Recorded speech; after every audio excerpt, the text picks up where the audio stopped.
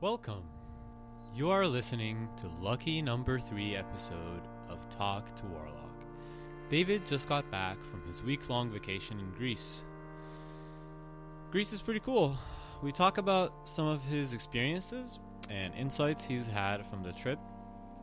David has been reading 2 all-time great books that we've been talking a lot about. The 40 Rules of Love by Elif Shafak, which talks about one of the most incredible poets in history, Rumi, and his epic story, as well as Carlos Castaneda's teachings of Don Juan, which is a serious dive into a shamanistic, ancient rabbit hole. We talk about gender, diversity, understanding each other, and reconnecting to our most wise inner voice. I share some breakthroughs I've recently had in relating to certain individuals that are a part of the LGBTQ+ movement, as well as understanding the policy of heavily pushing towards a kind of forced diversity in the job sector, where a company would be incentivized or even forced to have a certain quota of predetermined certain groups of people. 2 things that for some time now I've internally struggled to fully grasp, and I'm someone who really likes to understand things, not just fight for them or fight against them or not care. I like to really come at it from the perspective of understanding it the way that the person I'm looking at feels it, like from their own perspective. This is an awesome episode. Hope you enjoy. Engage with us on YouTube, Instagram, Facebook, or on our own subreddit /TalkToWarlock. We'll be waiting to hear from you.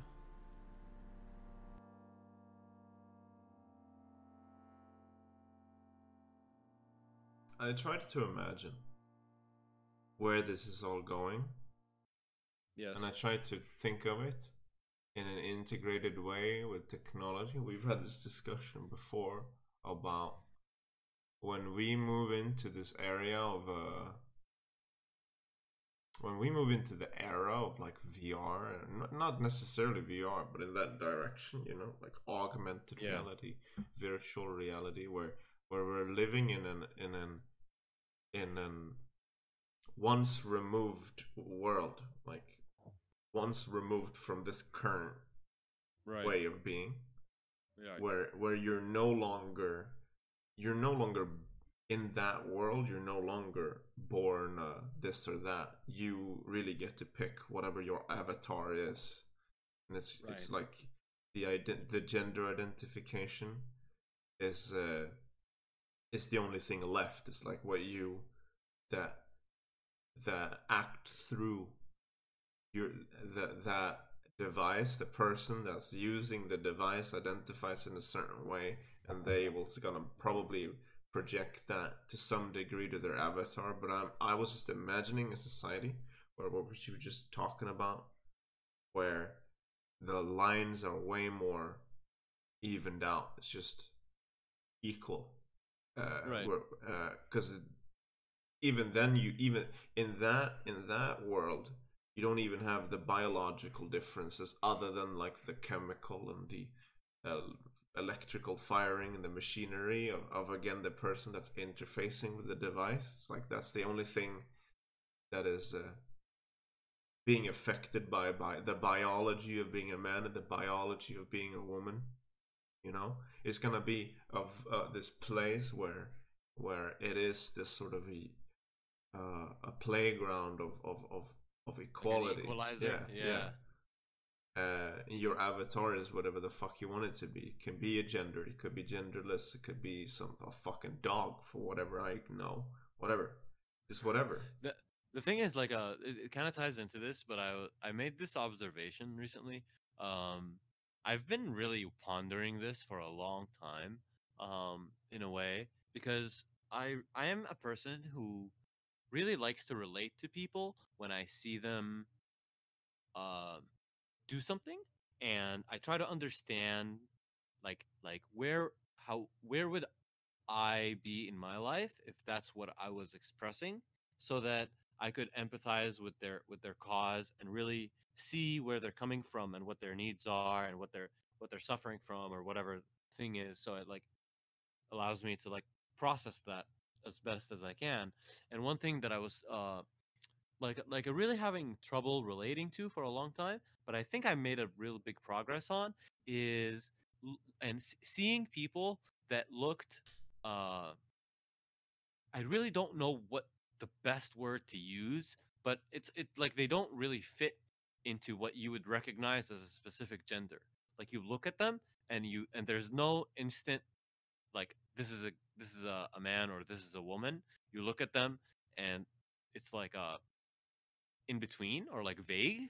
Like they're just kind of like not very polarized. Mm-hmm. And so I think a part of that is probably a rebellion against the very labels of men and women that neither of these roles are actually cool. Like there's a part of the society that they don't really feel like being a man, and they don't really feel like being what society considers like the typical woman. That's not really fit them either. So they're just kind of like, okay, well, we don't really uh, we don't want to be within either of those frames or boundaries. So we're just going to kind of like rebel against both of those. I think that makes a lot more sense to me now of like where like that frustration comes from against culture and stereotypes and limitations because they probably just want to express it themselves in their own way. And Yeah, I could kind of see that. yeah, man. I see that too. I also had a weird thing about something that I've never empathized with before, but it actually seemed cool in a way that I've never connected with before, which is uh uh like diversity in jobs, like people like companies that are like, oh, you have to hire like X amount of these different groups of people in order for you to be like a good company or something like that. Like you can't hire all like one group of people. It has to be like diverse, or like you have to like hire minorities and stuff like this, or like give like be like what is called an equal opportunity employer, but even more than that, like forced diversity almost. And I've always um found that found something very wrong with that from a certain place, and I kind of see that perspective. Not that I think it's wrong, but I also saw something really interesting. I noticed there was a lot more black people in Vancouver recently. Like I just keep seeing black people everywhere, and I wondered, this might be very wrong, but I wondered maybe because of um that impulse or like that trend of diversity and companies being incentivized to hire a very diverse team of employees, that these people are getting a lot more opportunities to get jobs. Like there's a lot more jobs that are open for them. Companies really want to hire black people. Companies really want to hire minorities. They're very incentivized to do it. And so they're just getting to have all these jobs, and I see them all everywhere. And it's kind of cool that they're getting like a chance to actually like for once they're just getting a real fair chance to have a play at the game in a way. Um Not in the sense that they're like because they've been isolated from that for a long time, you know. It's not like they've always had that and then you just sit there.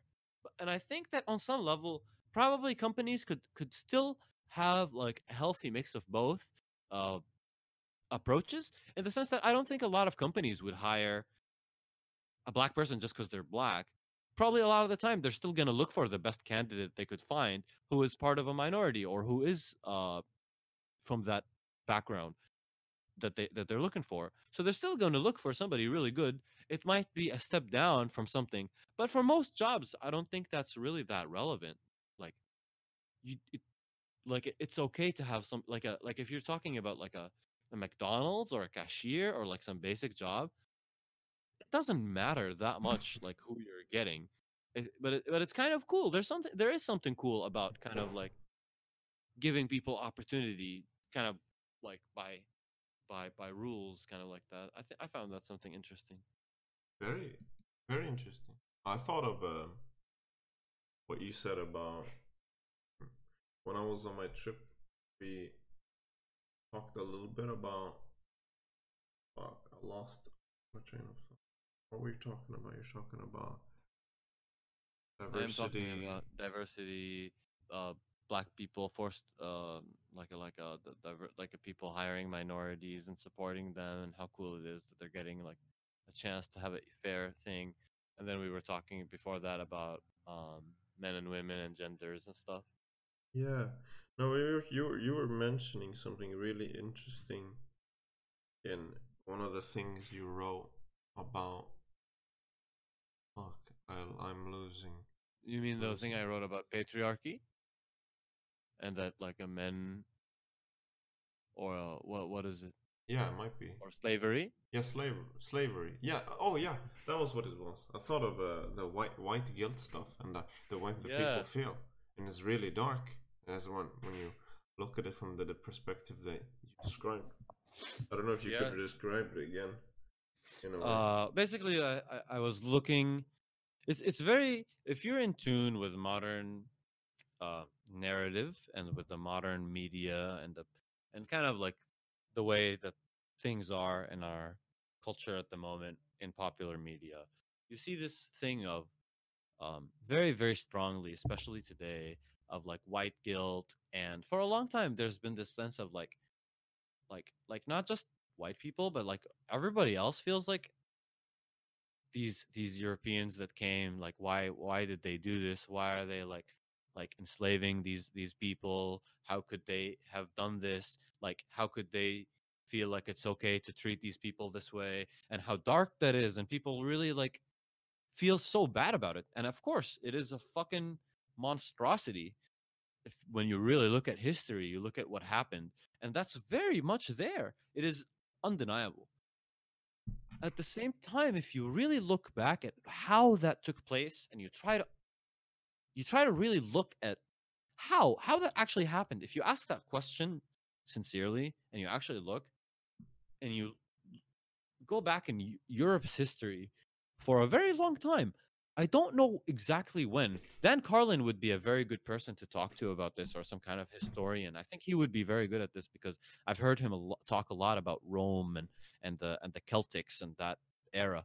Because it's ever since Rome's early days, that has been very much a part of the European way of doing things. Like, especially Rome, I think, really put that on the map of taking people, enslaving them, and having an elite class of royalty that are kind of like connected to God or some weird shit.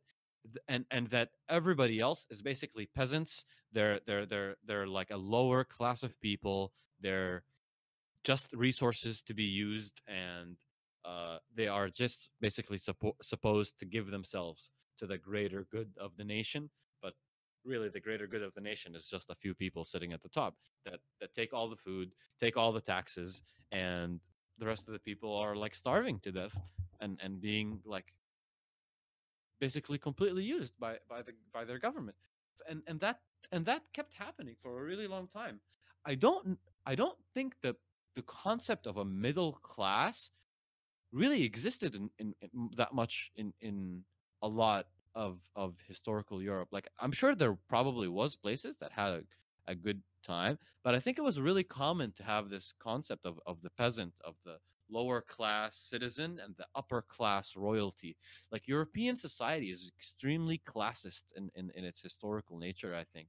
And a part of that, I think, when those Europeans fled their churches and their old nations that were abusing them in this way, and they went to the new world, running away, trying to find a better life, trying to be rich, trying to find prosperity. When they went there, what is their mentality of building an economy? What is their mentality of building uh, a nation?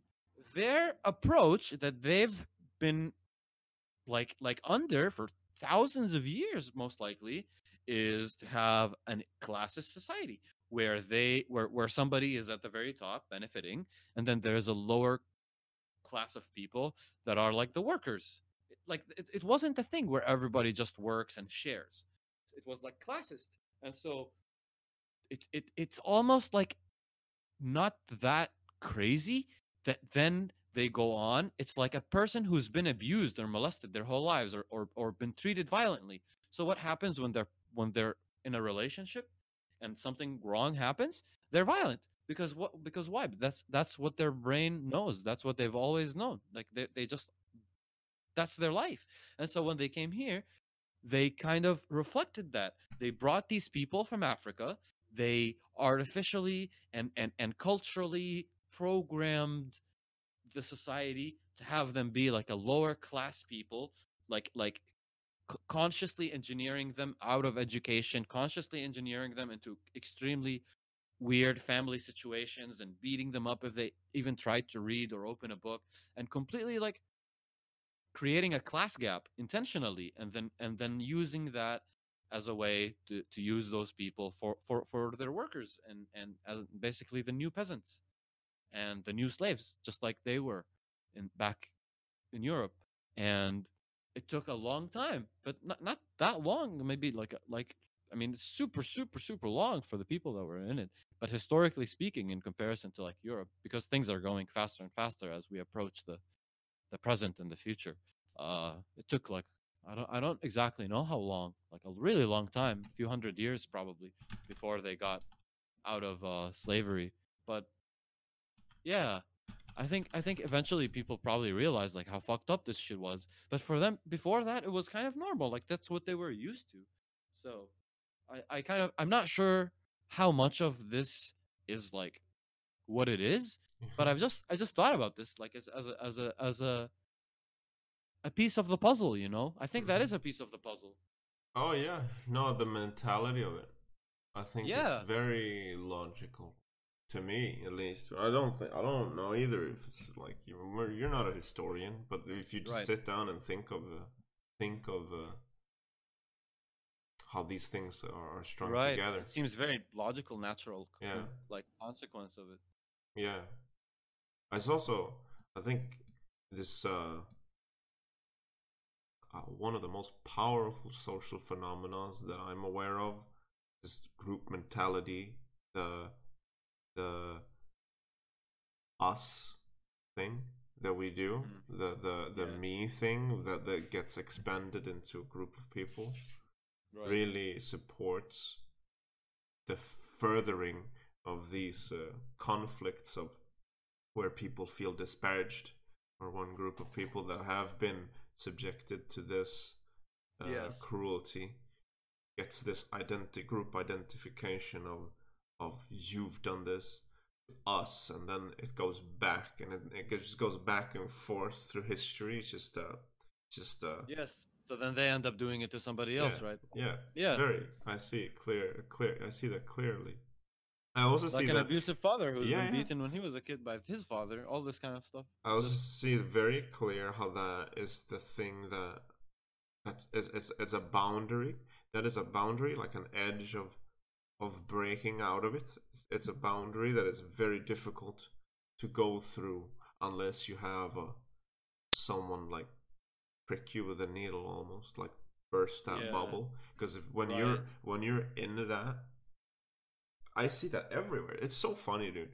But the way that this works, the way that groups work, the way that the psychology of groups Yeah. in general, just how it is very cyclical, and just over the most minute things, like the painting experiment that I talked about with you last year when I was studying social psychology, of two groups that were looking at a piece of art, and they managed to get a get an identity over the people who likes this painting versus them, the people that likes their painting. And when they were told to allocate resources or money in between each other, they gave themselves and their group much more of the share. It's like ridiculous, like such a Yeah, yeah. little thing. And then Yes, yes. if you then take a huge overarching thing like race or not ethnicity today, or ethnicity that has so many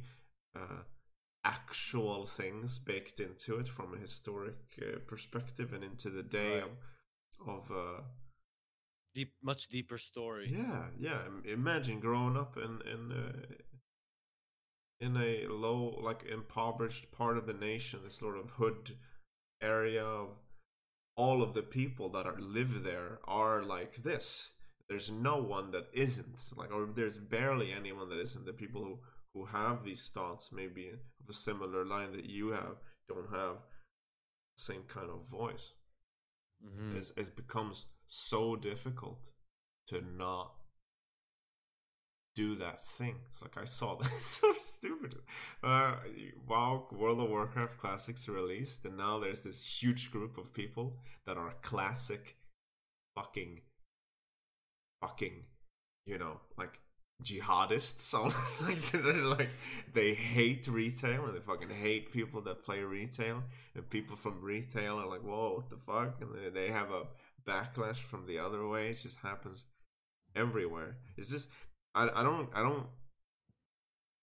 know what people need. I don't know what those people need to realize that you can, like, in those ridiculous situations. When it comes to ethnicity, it's way more complicated. But when it comes to small, minute, everyday things that it seeps through to, I don't know exactly what they need to be exposed to realize that you can like a thing without rejecting all other things. Like you can enjoy, you can identify, you can enjoy this thing without feeling completely threatened by all other things that are around it that are different, you know. It probably starts from a really young age, man. When as soon as your people are born, their parents keep telling them to be like this and not be like that. Be like us, don't be like them. Do this, don't do that. This is how we eat. This is how we sleep. This is how we talk. This is what we don't do. This is what we do. And so you learn to be with the we. That's the whole education of the culture. Be with us. This is what we believe. We believe evolution. Yeah, We believe this. We believe in God. We believe in the Constitution of the United States of America. Whatever it is, you just grow up and you're just part of that group. And then it's so hard for people to break out of that because like that's what they grow up doing. It's so hard. And I understand that, man. It's very scary for people to come out. It's like to break out of that cultural self and to find a truer, more um like how can I say, self-made personality rather than a culturally given one. It is a really like a major step of psychological evolution that I hmm, think we're not very I don't think society is very fond of pushing for that. We don't really have a path towards that, and I think it's generally not very like that's not something that is very like incentivized or like pushed for. It's kind of like a weird thing when people are because here's the thing: a lot of the people that don't follow the meta, that don't just follow the culture, the current culture, they become on the opposite team. They become a part of the culture of not following the culture. Like yeah, do yeah. you They're know? like, Do you see what I mean? yeah, yeah. You're in the way of our flow, almost like the flow of this river, and you're going against it, and you're creating friction and issues. Like, Well, it's like you have a people that are like doing the cultural thing that go and do this stuff, and then you have a people that form a team, which is a counterculture where they all dress as in black, or they all paint their nails black, or they all walk around with a certain style, or there's but it's like that, that you just went from you rebelled against the hive mentality by creating your own hive mentality. It's like the same thing we do with a lot of these things. It's like, oh, you rebel against people that are really hateful and angry and violent by being violent.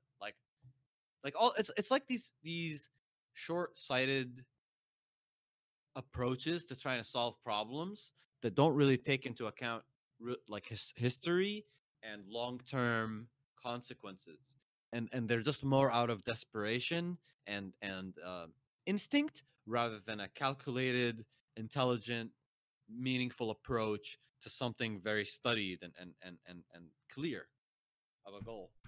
Yes. Yes. I also It's this thing with the McKenna. It's like culture's not your friend.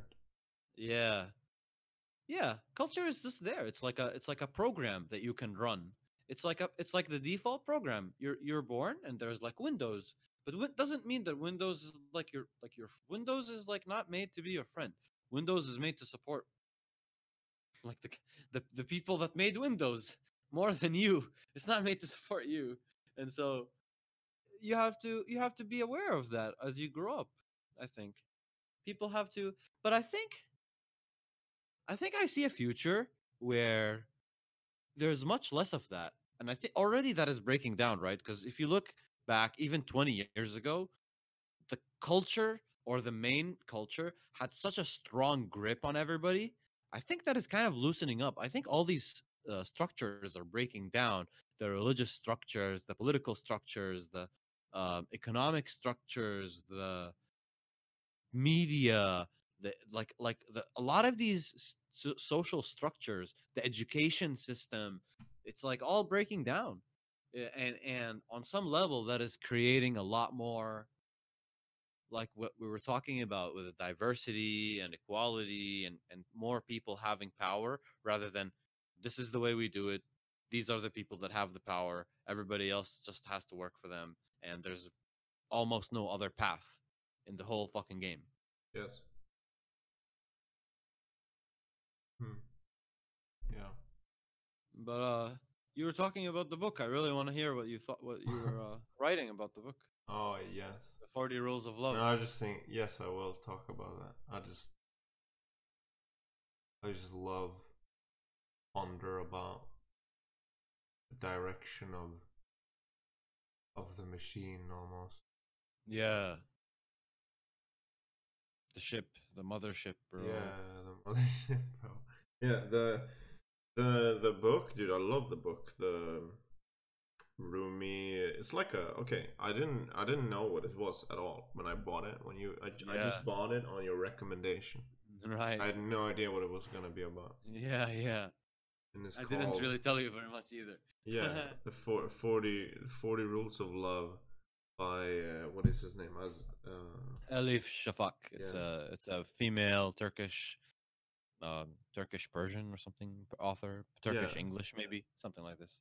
and so far at least it's about a woman living a very, I would say, very normal modern life. Not to disparage the life of any way, just that this is a thing that I think a lot of middle-aged women specifically, but even men, Yeah. but specifically women, because the main character is a woman, could relate to being in your 40s, closing up on your 50s, and being in a relationship that isn't that doesn't have that much love in it anymore, outside of this nurturing forgiveness and this acceptance. Almost friendship. Yeah, it's companionship. It's like a companionship. Yes. That's a even better word. Yeah. And she's put on this. She has a job assignment where she's supposed to read a book, and she's given this book from a different culture than she's from. It's from Middle East, right? This guy. Mm-hmm. And is the book written by Rumi, or is it? I'm not sure how that works. I have not read it in a very long time. Yeah. I've actually read that book in one day, so I barely remember exact details. I remember the details that really struck me about the Oh, dude. the part that really struck me. I don't know how far you've gotten in the book, but like the Shams and the Rumi Yes. thing and their whole thing, and I also really love the way the book is written in that like it keeps going back and forth I between love that these too. two worlds and stuff. Different perspectives. Yes. It's like a really like multi-layered and stuff. It's really interesting. It keeps you engaged. It's not like this linear like like thing. You know, there's like a lot of interest Super, thing. Yeah. super cool. Yeah, it puts you in the body of different pieces of the same scenes, and then also moves it forward in a way. Super cool. But yeah, she's reading this book and she's realizing lots of stuff. But what the stories, the stories from that is described of where I'm at. There's this religious guy, spiritual figure that is called what is the title? I wrote it down because it reminded me of you, man. Who? This guy. Shamsuddin Yes. or Rumi? No, Shims. Shamsuddin Tabrizi. Yes. He is Sufi dervish. I think Darvish he's called. Yeah. I think I think dervish isn't that like a thing, like a religious. It's a Sufi. Yes. Yeah. It is a Darwish is almost like a what is in. I don't know if I'm using the right word, but I believe there's something like this in India, where when a man hits 60 years old or like a certain age, he becomes, and traditionally, what is called a brahmacharya or a brahmachari, where he leaves his family and he just goes out by himself, like seeking like food and like spiritual knowledge or something like that. Basically, this guy was like a wandering poor, like a spiritual person that was like just on the path of just wandering the land of God, just walking freely in this world. Yeah. Yeah, he describes that he meditates with hermits in caves, and he has danced with native shamans on like the plain. Like he's done. Yes. He's dabbled and engaged with it all. And, yes, he's seen the world. Yes, and he speaks when he speaks to the common people. If you were to say it like that, he expresses himself often using analogies because it's very descriptory. He paints a picture in your mind that is easily consumable. I think it's a really beautiful, intelligent way to communicate something complex and deep. I wrote down one particular thing that I thought was cool, because you've been talking to me about the Quran and what it means to you to read it now in your as you've gotten older. Mm-hmm. And he describes the difference between these then dominant Muslims and their understanding of it, and the 4 layers of understanding the Quran. Yeah, I remember that. Yeah, it's really cool. I don't remember the layers, but it's like this external layer that the not the Shia, what are they called? Not Shia Muslims. Sunnis? Like, I don't know. Some of them. Just probably just the common people. Yes, the common people understanding. Just the person who can read. If you can read Arabic, that's what you get. That's the level of understanding you receive. Yes, like very literal. And then the levels keeps going down into the 4th layer is he described it like it's so profound and so deep that it cannot be expressed. It's like that layer of understanding is beneath the prophet's understanding. Like no, it's not. It's like I don't know if you mean like it's beyond them, but it's just at the layer where you can't even express it. Like it's not, or at least no one has expressed it. Well, that is what is considered true in Islam. It is considered that even Muhammad himself doesn't fully grasp what the Quran is, because the Quran was not written only for him or his people or for his time. It was written as a universal message, and it is written for all of time to come. So there are things that are supposed to only make sense later when people arrive at a certain knowledge, like the Cool. Big Bang or dark matter, or like the Big Crunch, or all these things that we discover and Yes. talk about in modern culture, quantum physics, like these kind of things. Like it is very weird for people to, especially that Oh. don't see the that look at it like, oh, it's just some stupid book from a long time ago. What the fuck are you talking about? But it's like, if it is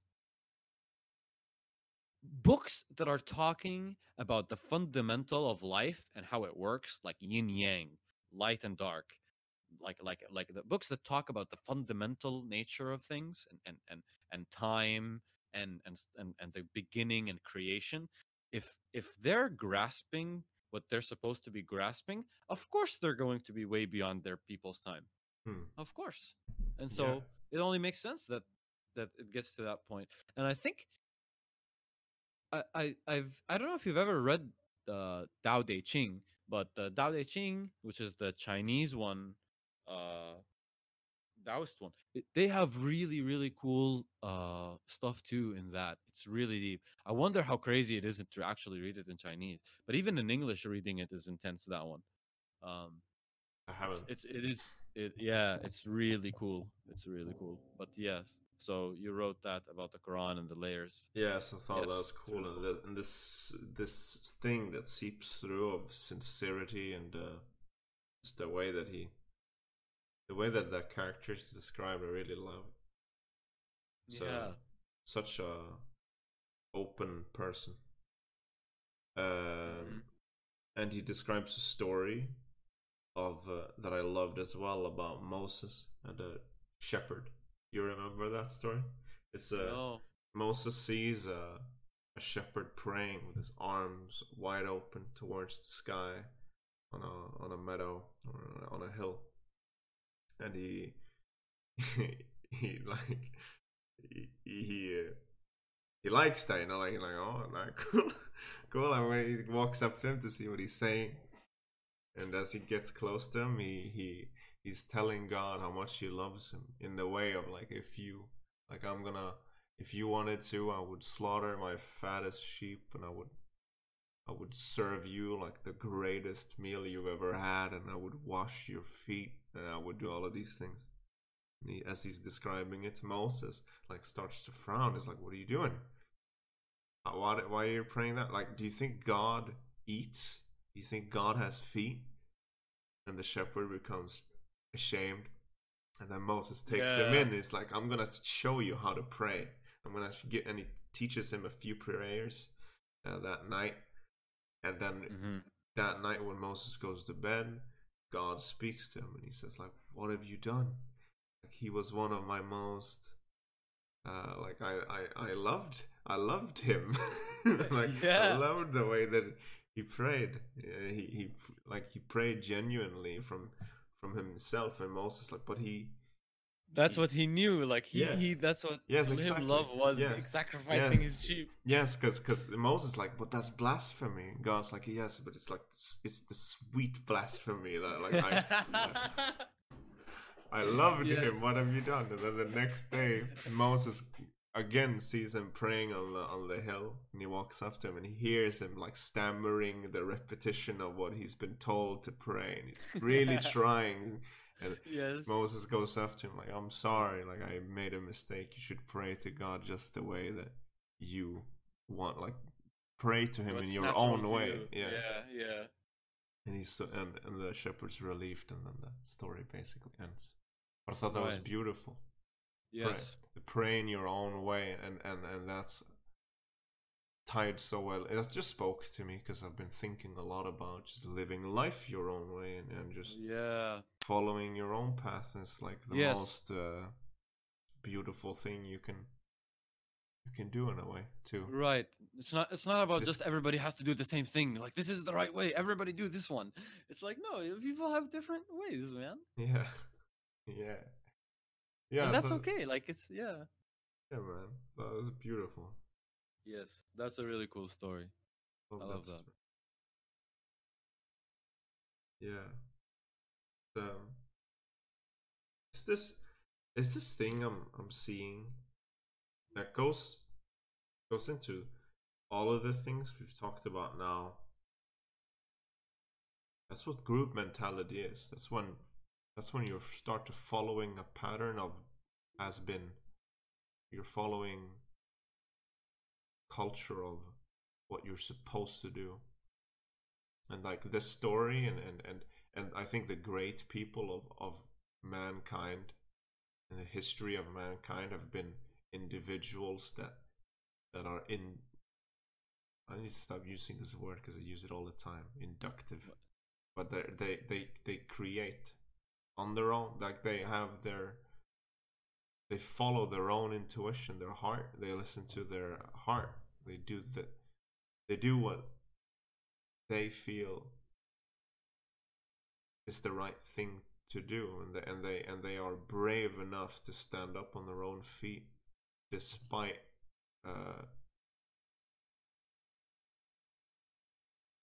despite whatever challenges may come their way because of it. Yes, There's a I certain think that's something bravery. Yeah.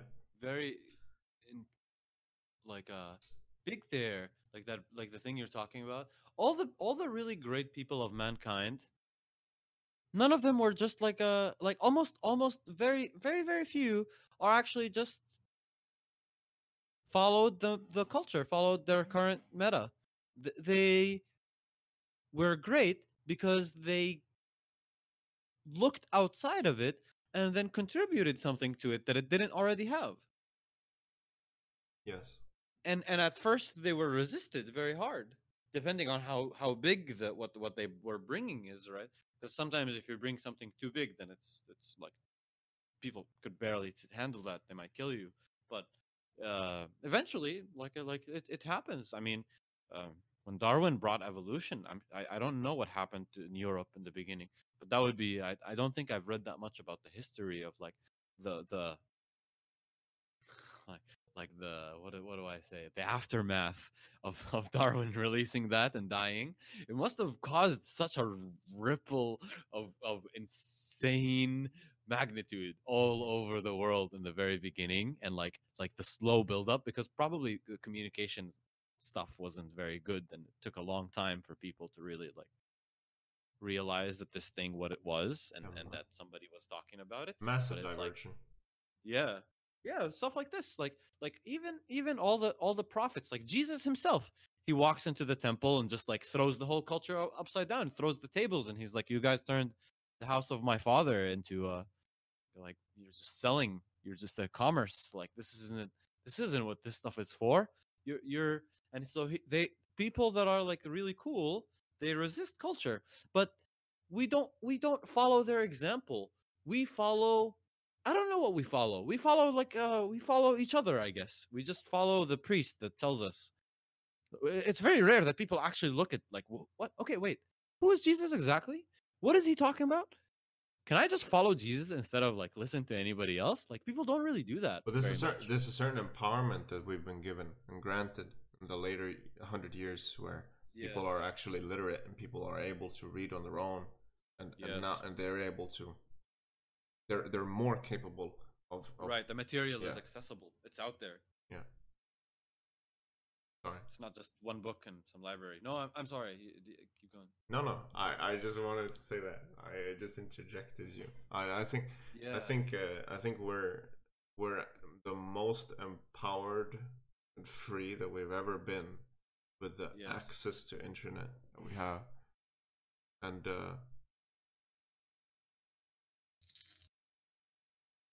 hmm, I think we work really hard. I think I've really been loving this metaphor of the garden and the forest. I think we've been really trying hard to make humanity a garden. This thing that is very kind of artificial and is really really high maintenance, and you gotta like keep it under control, trim everything, don't let this plant go out of control, don't let this plant grow too far, take out the weeds, kill these people, or not people, like kill these plants, don't let these ones, kill the pests, destroy the disease, destroy the whatever. Like it's super engineered, and the moment you stop paying attention to it for like 2 months, it just all goes haywire. And then there is a and but it looks cool when you take care of it and stuff, like there's a certain kind of order and beauty to a really well cared for garden. But then there's a different kind of beauty to a forest, and the forest is a very different thing than the garden. It is like this thing that is wild, and it has been there for millions of years with nobody maintaining it. It is just a natural, organic uh play out of all the factors in a very intelligent, harmonious way. And if we, I mean, of course, it has its own issues. I'm not saying that that we should just be wild, but I mean, the forest isn't bad. The forest is what made us, right? Like we it wasn't a garden that. I mean, our story is that it was a Garden of Eden, but the Garden of Eden probably was a forest. You know, like Yeah. it's all forests. That's what gave birth to all of the things, and we're so um intent on this idea of trying to make everything structured, and everywhere you go there's a sign, and there's a thing that people tell you what to do, and everything is like like controlled, and there's so much like bureaucracy and rules and lines, and it's like I don't know. I feel like there I really am gravitating towards shifting the weight a little bit more towards the leg of the forest leg rather than the garden leg, What does that so mean to speak. practically? Um, Practically, it means like you don't just try to make everything look really nice and pretty from outside, but is actually very dysfunctional as a system. You actually make a good system that incorporates everything. Like so um It's beautiful in and of itself. yeah, it just you create an environment that supports a system that thrives. Um and I think you could do that as a human. Like as a human being, if you want to be a garden, then your day-to-day life is very like, oh, Superficial. how do I, yeah, like even your approach to like an exercise. Like I see these people on the Wim Hof method all the fucking time. Jesus Christ. It really like there's a certain part of me that gets really frustrated with it, even though it's beautiful too. They care and they're trying and they're getting into the school thing. And I appreciate that. So but I see this thing where people really like, oh my god, do I breathe through my nose or do I breathe through my mouth? How long do I hold my breath? 10 or 15 seconds. How cold should the water be? My water is at 63 degrees Fahrenheit. Is it okay, or should I buy a new method of cooling? Is it okay to take a cold shower for 5 minutes instead of 3 minutes for this week's exercise? Like all these like it's like that's people's approach to things. It's a very like a structured I'm gonna do it this way. Today I'm gonna eat 8,000 calories, or like no, not 8,000 calories. I'm an athlete. Like 2,000 calories of fat and whatever this, and I'm gonna eat a banana, and I'm gonna eat a fucking this thing, and it's like I really think there's something about that approach that is very sterile. like it's very it doesn't really go anywhere in a sense. It's not really where it's at. I think there's so much more intelligence in learning to connect. That's something I've been thinking about, a course to develop Training in a your future. intuition. Yeah, and to listening to your body, like you have a class where people maybe smell like different things, or taste different things, or eat different things, or do different exercises, or hold like there's these things, and there are these like studies I've listened to. There's a really funny one that I remember where people had to hold a pen in their mouth and watch a 5 minute like movie, and one group of people held the pen like straight forward, like pointy. So they were like frowning, like ooh, look this, like kiss, like a kiss mouth. They were holding the pen straight forward, Yes. so they were like pouty. and the other people held it like a horizontally, so they were kind of smiling like this, like, oh really, like stretching out their lips all the way like a smile. And the people that held the pen sideways versus the pen people that held it forward thought that, like, gave the movie like 5 more average rating out of 10 than the people holding it straight forward. So it's like, it's hilarious how affected by just holding postures and like how the food looks and what it does. But we're so not in tune with that. Like, we're so not, people don't wake up in the morning, they're like, I'm gonna take a cold shower for 2 minutes and let's see what that does. They're like, is a cold shower good for you? What does this guy say? It's like like what why? Like, why I think it would be really cool to have a course. I'm not sure exactly how, but a course that really teaches you to listen to your body, and when it comes to diet, when it comes to sleep, when it comes to your needs, and how much is too much and how much is too little, and just kind of like be in tune with it, because it's the only thing that really knows. Like, there is no person out there that's just going to tell you how your body works. Like, it just, that's not how that works. Like, your body is going to tell you what it wants. We're so disconnected from that. We think that we have to, like, this whole thing that has been evolving for the last 3 billion years, we're gonna come here with our you know, few hundred years of like science and like very very limited education on an individual level, and we're gonna like You're gonna read an figure internet this thing article. out. You're gonna read a 10-step Yes. article, and you're gonna fix your entire life. You're gonna, yes, you're gonna teach your body how to run properly. You're gonna do it, or you're gonna figure out what the best way to eat is through reading an article online about a guy telling you to eat Only 3 pieces asparagus. of meat every day. Yes, and asparagus at night, or some superfood, or some crazy fucking thing that people have. And it's like, it's just so funny that that's what we do. Yeah. Well, We're I so- see a real.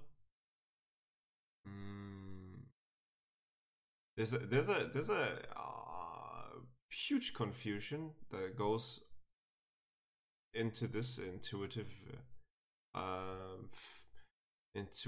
ability with our bodies and what we need, because of the current idea of what food should be. You know, for most people, they eat a very calorie dense diet in the West. Dude, that's something I've been really Carbohydrate. feeling, how much we eat. Man, we eat so much. We saturate our digestive system as much as we're always eating, and it's always carbs and sugar. Yeah, always There's carbs. I was and gonna say it's that. so much carb. It's so much. What kind everywhere. of a gut environment does that foster, and what kind of a psychology? Brain, right? What kind of Yes. psychology does that cause? Because Yeah. it's so interesting to talk to people that aren't aware of the amount of effect your gut bacteria in your gut Yeah. has on Yes. your experience as a Yes. person, like what you experience. It's basically your second brain almost. Yeah. It's like if you Literally. it's and it's in such a conflict of what this machine actually thrives on, that you become so sick and you have all these skin conditions Right. and, It gets, because it gets diseases. programmed, right? It's less Yeah. like your mind. If you Yeah. become saturated with negativity and abuse, and you have like your menu over your life is just negative, negative, negative, and your brain develops that way, then it works against you, because it's a very powerful, it's extremely powerful. That's what you are. I mean, that's what you're made of. So it's a very very, has such a huge impact on your life. Every single thing you do, your performance, your relationships, the way you talk, the way you move, the way you feel, your skin, your hair, your eyes, every single thing in your whole life. Yes. And the same thing with your gut. It's Yes. like what's what we're made of. I mean, the food we eat and the way it affects us and our impulse for it, Yes, and because the hunger, and yeah. Because what I was gonna say was that the people that might hear what you say should be more in tune with our intuition and our bodies, and you are more in line with what your body tells you to do. But if your body tells you to eat chocolate bars every day because it's been on a super high carbohydrate diet for its entire life. Right. You know? And it's Yes, like, that voice oh, is so loud. it's It's so so loud. hard way to And get from. Even though there is a voice right under that that says, "Hey, I don't really feel good. yeah. This is not. This is not nice. This actually really hurts. I feel bad." But that voice is like low because you have not been listening to it. You've Yes. turned that voice way down. Yeah. The Yeah, other one's yeah. booming. Yes, the Booming. other one is feed me. Yes. I need more donuts, Yeah. more sugar, coffee, Coke, something, anything, Yes. please. Yes. A life of fucking salad is not worth living. You're not having a Yes. quality life. Yes. Eh. Salad. Yes, keto is so intense. David Goggins, I found out, does keto basically. Yeah. All time? Yeah, dude. Yeah. That's what he's does. He like very little carbs. Cool. Like he has 40%, 40%, 20% is his macros. Like 40% protein, 40% fat, 20% carb. Because he's a fucking crazy athlete, so he needs like insane amount of protein and he needs more carbs than average. But he still tries to go for like just minimum carbs and high fat, high protein kind of. And You think that expression? Do you think David Goggins? Because to me, when I look at him, it's like, yo, dude, that's too much. It's like that's all you are. I love that. I see. No. Wait. Yeah. Wait. The way that sorry. Yes. If you did that, you would do nothing else but that. It would be like you're not doing a podcast in that way. You're not like politically engaged. You're not Right. doing any of those stuff. You are the expression of breakdown and rebuilding of the physical body. That's it. That's it. But you know something? A lot of the stuff he does is actually really socially geared. Like I didn't know this, but apparently he does a lot of his runs for charity, and he did like a one time he organized like a 48-hour nonstop run around a 1 mile lap where he ran like nonstop every hour for like 48 hours just to raise money for people. And you watch his videos, man. He really tries to reach people. He really wants people. I think his life is his message in a way. Do you see what I mean? No, I Like see he exactly what is you mean. that example of that. He Yeah, no. tries to be that. He That's is his way. he is such a strong beacon of that. I think that my Yes. idea of it is that He's is that- literally he's like a Shaolin monk in the West. I was You know, it's a very intense. is that you can he is so strongly radiant in that break down face hard fucking But he's very intelligent about Yes, it, you know? yes. I was watching But- him do pull-ups. Very sorry. I was watching him do pull-ups, and he does 5 every minute. Like he will have a watch, and he will go up on the bar, do 5 pull-ups, and come down, and he will keep going until he can't stop. And it's done in this way that is like, you know, it's like a. You know how people that are really good at torturing, they don't just walk in. If you're getting tortured by somebody who's really good at torture, they don't just walk in there and like prematurely ejaculate and just blow the load and like fuck you up right away. They know how to like do it slowly to get the maximum suffering, to get the maximum pain. He does that to himself. He has a method to his madness. He doesn't just go there and break himself down and I'm just breaking myself down. No, he knows exactly how to like drag that out and like just like pull every drop out of the rag. He keeps going to this metaphor. He loves this metaphor of like having a towel and he wrings it out and he wants every last drop and he keeps going more and more and more and more and more and more. It's like so crazy. Yeah. Yeah, that's amazing. I didn't mean that there I have nothing like Right. You just talk negative to say. Yes, It's it's so radiant in one aspect that anyone could recognize it and they could in their own fucking 1 A lot of hour people workout freak they out. could probably They can't recognize it. 'Cause No, I it's think like they this can. No, person- here's what I think. If you see that, you see him doing the fucking, he's running and he's talking when his wife is filming him, you know, whatever. And I then- love that's that part of it, that it's his wife there. Yeah. That to me adds such a beautiful It's so dimension, beautiful. rather than just him being himself by himself. Hey, I'm just running by myself all the time because I just no. He has like his like there's this. I wonder what his wife's experience is being watching him I- filming that crazy person. Yeah. what I meant with that, it's his only thing, and I thought of what I said, and I realized that that's what most people end up with. It's just that if you're a great musician, that's your only thing usually. You know, maybe you dabble a little bit here and there, but that's your thing. You're the musician. You're the like whatever. You're the thing. He's that thing, and Right. and I think he's so clear in that even an average Joe can extract Right. some power from that sun in their 1 hour Yes. workout. It's not like they're wringing out the fucking towel to the very last drop, but they'll wring it out more than they would have if that beam never hit them. Yes. A little bit, just a little bit. Yes. And that does such a huge effect on a large scale because he has such an outreach on the internet, you know, that he would never have in any other time of history ever. Right. His beams hits Especially the with most his people lifestyle. ever. Yeah, ever. So cool. Such a son. That way. Yes. Really cool. But what I meant was that I don't think you can look at him and his physical exertion and then go, oh, I want that, and then I also looking want at all Faker. of and then I also want all of these other things. Like Yeah. you can Yeah, I know. you can Right, can do that. But what I've described with you with this like the implanting a part of your essence in someone else and them vice versa.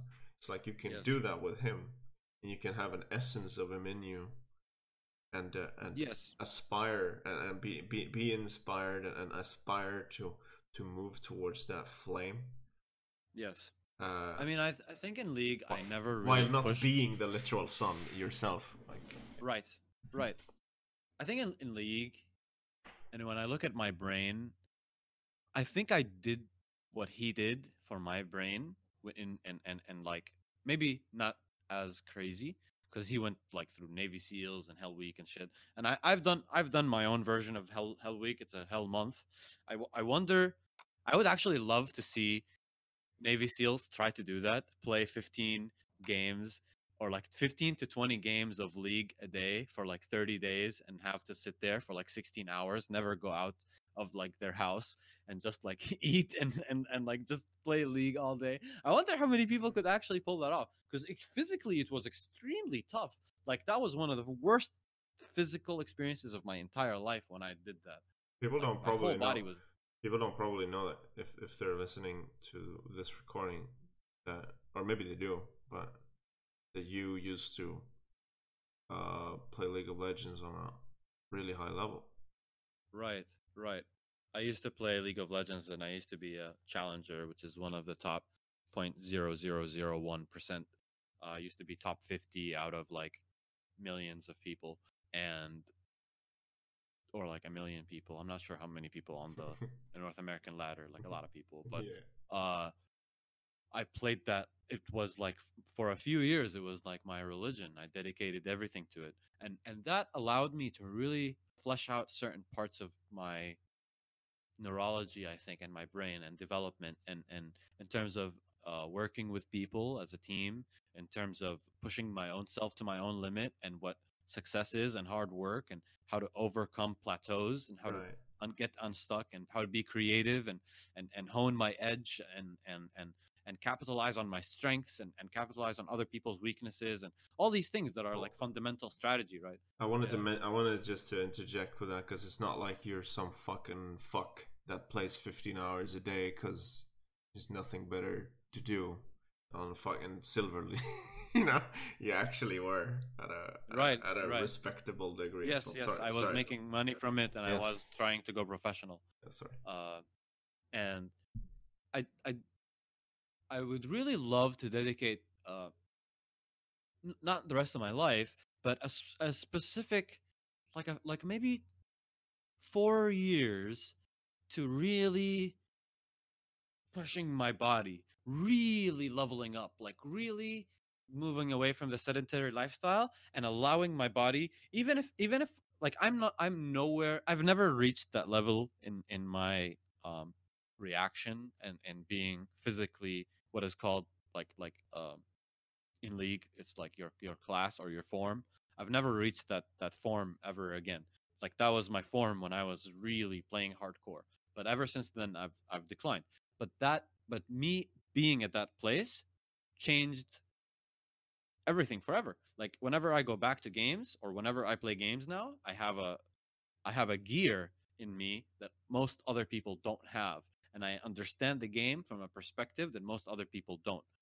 And I think I would really like to take my body to a similar place where even for a short period, I get it up to like a really insane shape. It doesn't have to be faker. Like I wasn't faker. I was not even like a really good pro, but I was very very good at what I was doing, and I really like that idea of pushing my body to a place where I push like my own potential to its limits or very close physically, and then kind of go let the pendulum swing back to a more balanced place after that and allow it to be like maintenance. Because then there's a different thing that happens when you've been in really really excellent shape and then you go back to maintenance. It's very different than just staying at maintenance from the start. I think Yeah, that's man. it. You sorry. You think Yeah, that's a I just think then after that I can maintain something very very beautiful rather than maintain something mediocre to me, because yeah? I want to maintain like this agility and speed, and I want to be able. I really love the idea of being able to just run 10 miles like that. Like that shouldn't be crazy. Like all these things that like yeah yeah I think you're also at a beautiful place in regards to that, having spent the last few years being interested in health, your well-being, like really laying the foundation to really do something with that, to really yes. build something beautiful, not do the stupid torturer blow your load instantly because you Premature yeah no ejaculation no you torture. no there's That's you have a method, you have a deep that's such a good understanding, meme. you have a deep Yes. understanding of your own body, not just the ideas of what the body does should do. No, you've actually gone through uh different types of diets, different types of like lifestyles, almost like in a way Yes. I'd say, Yes. and you've studied like some of the most proficient geniuses of health and well-being, fitness, holistic well-being, like Paul Chek, And you know, yes, and you so have all, many. yeah, so many, just but like these people, you have all of these structures to help you to make Right. this really cool thing. So I think you're at a really beautiful place with that direction, with the thing you want to do. It's gonna be awesome, man. Yeah, man. I think the physical aspect of it is definitely gonna be very, very awesome. I'm very much looking forward to that journey in my life. And that was episode 3. I really hope you enjoyed it. If you found this episode meaningful, or if you have any comments or feedback on this content or our style, we're open. Please leave us your feedback on Facebook, Instagram, Twitter, or our own subreddit /Talk to Warlock. We will be looking for your input. Thank you, and have a great day.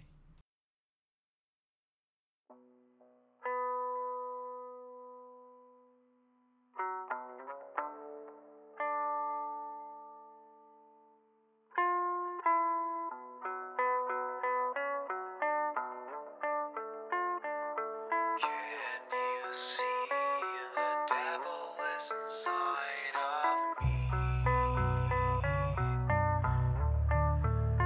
He bites me. I wanna be free. Please set me free. Please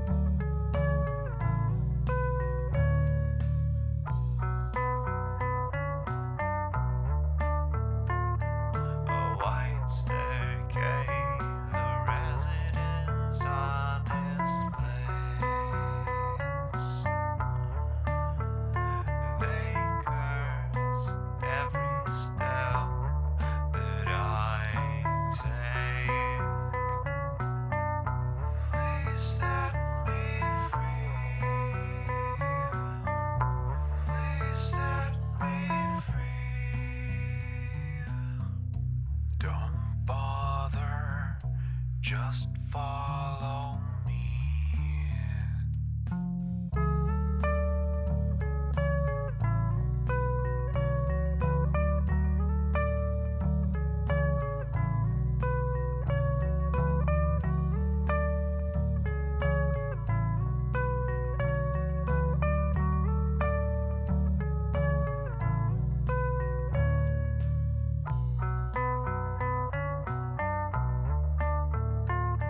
A hollow tree rests on the seams of eternity. The ground alone terrifies me. Please set me free. Please set me free. Don't bother, just follow me.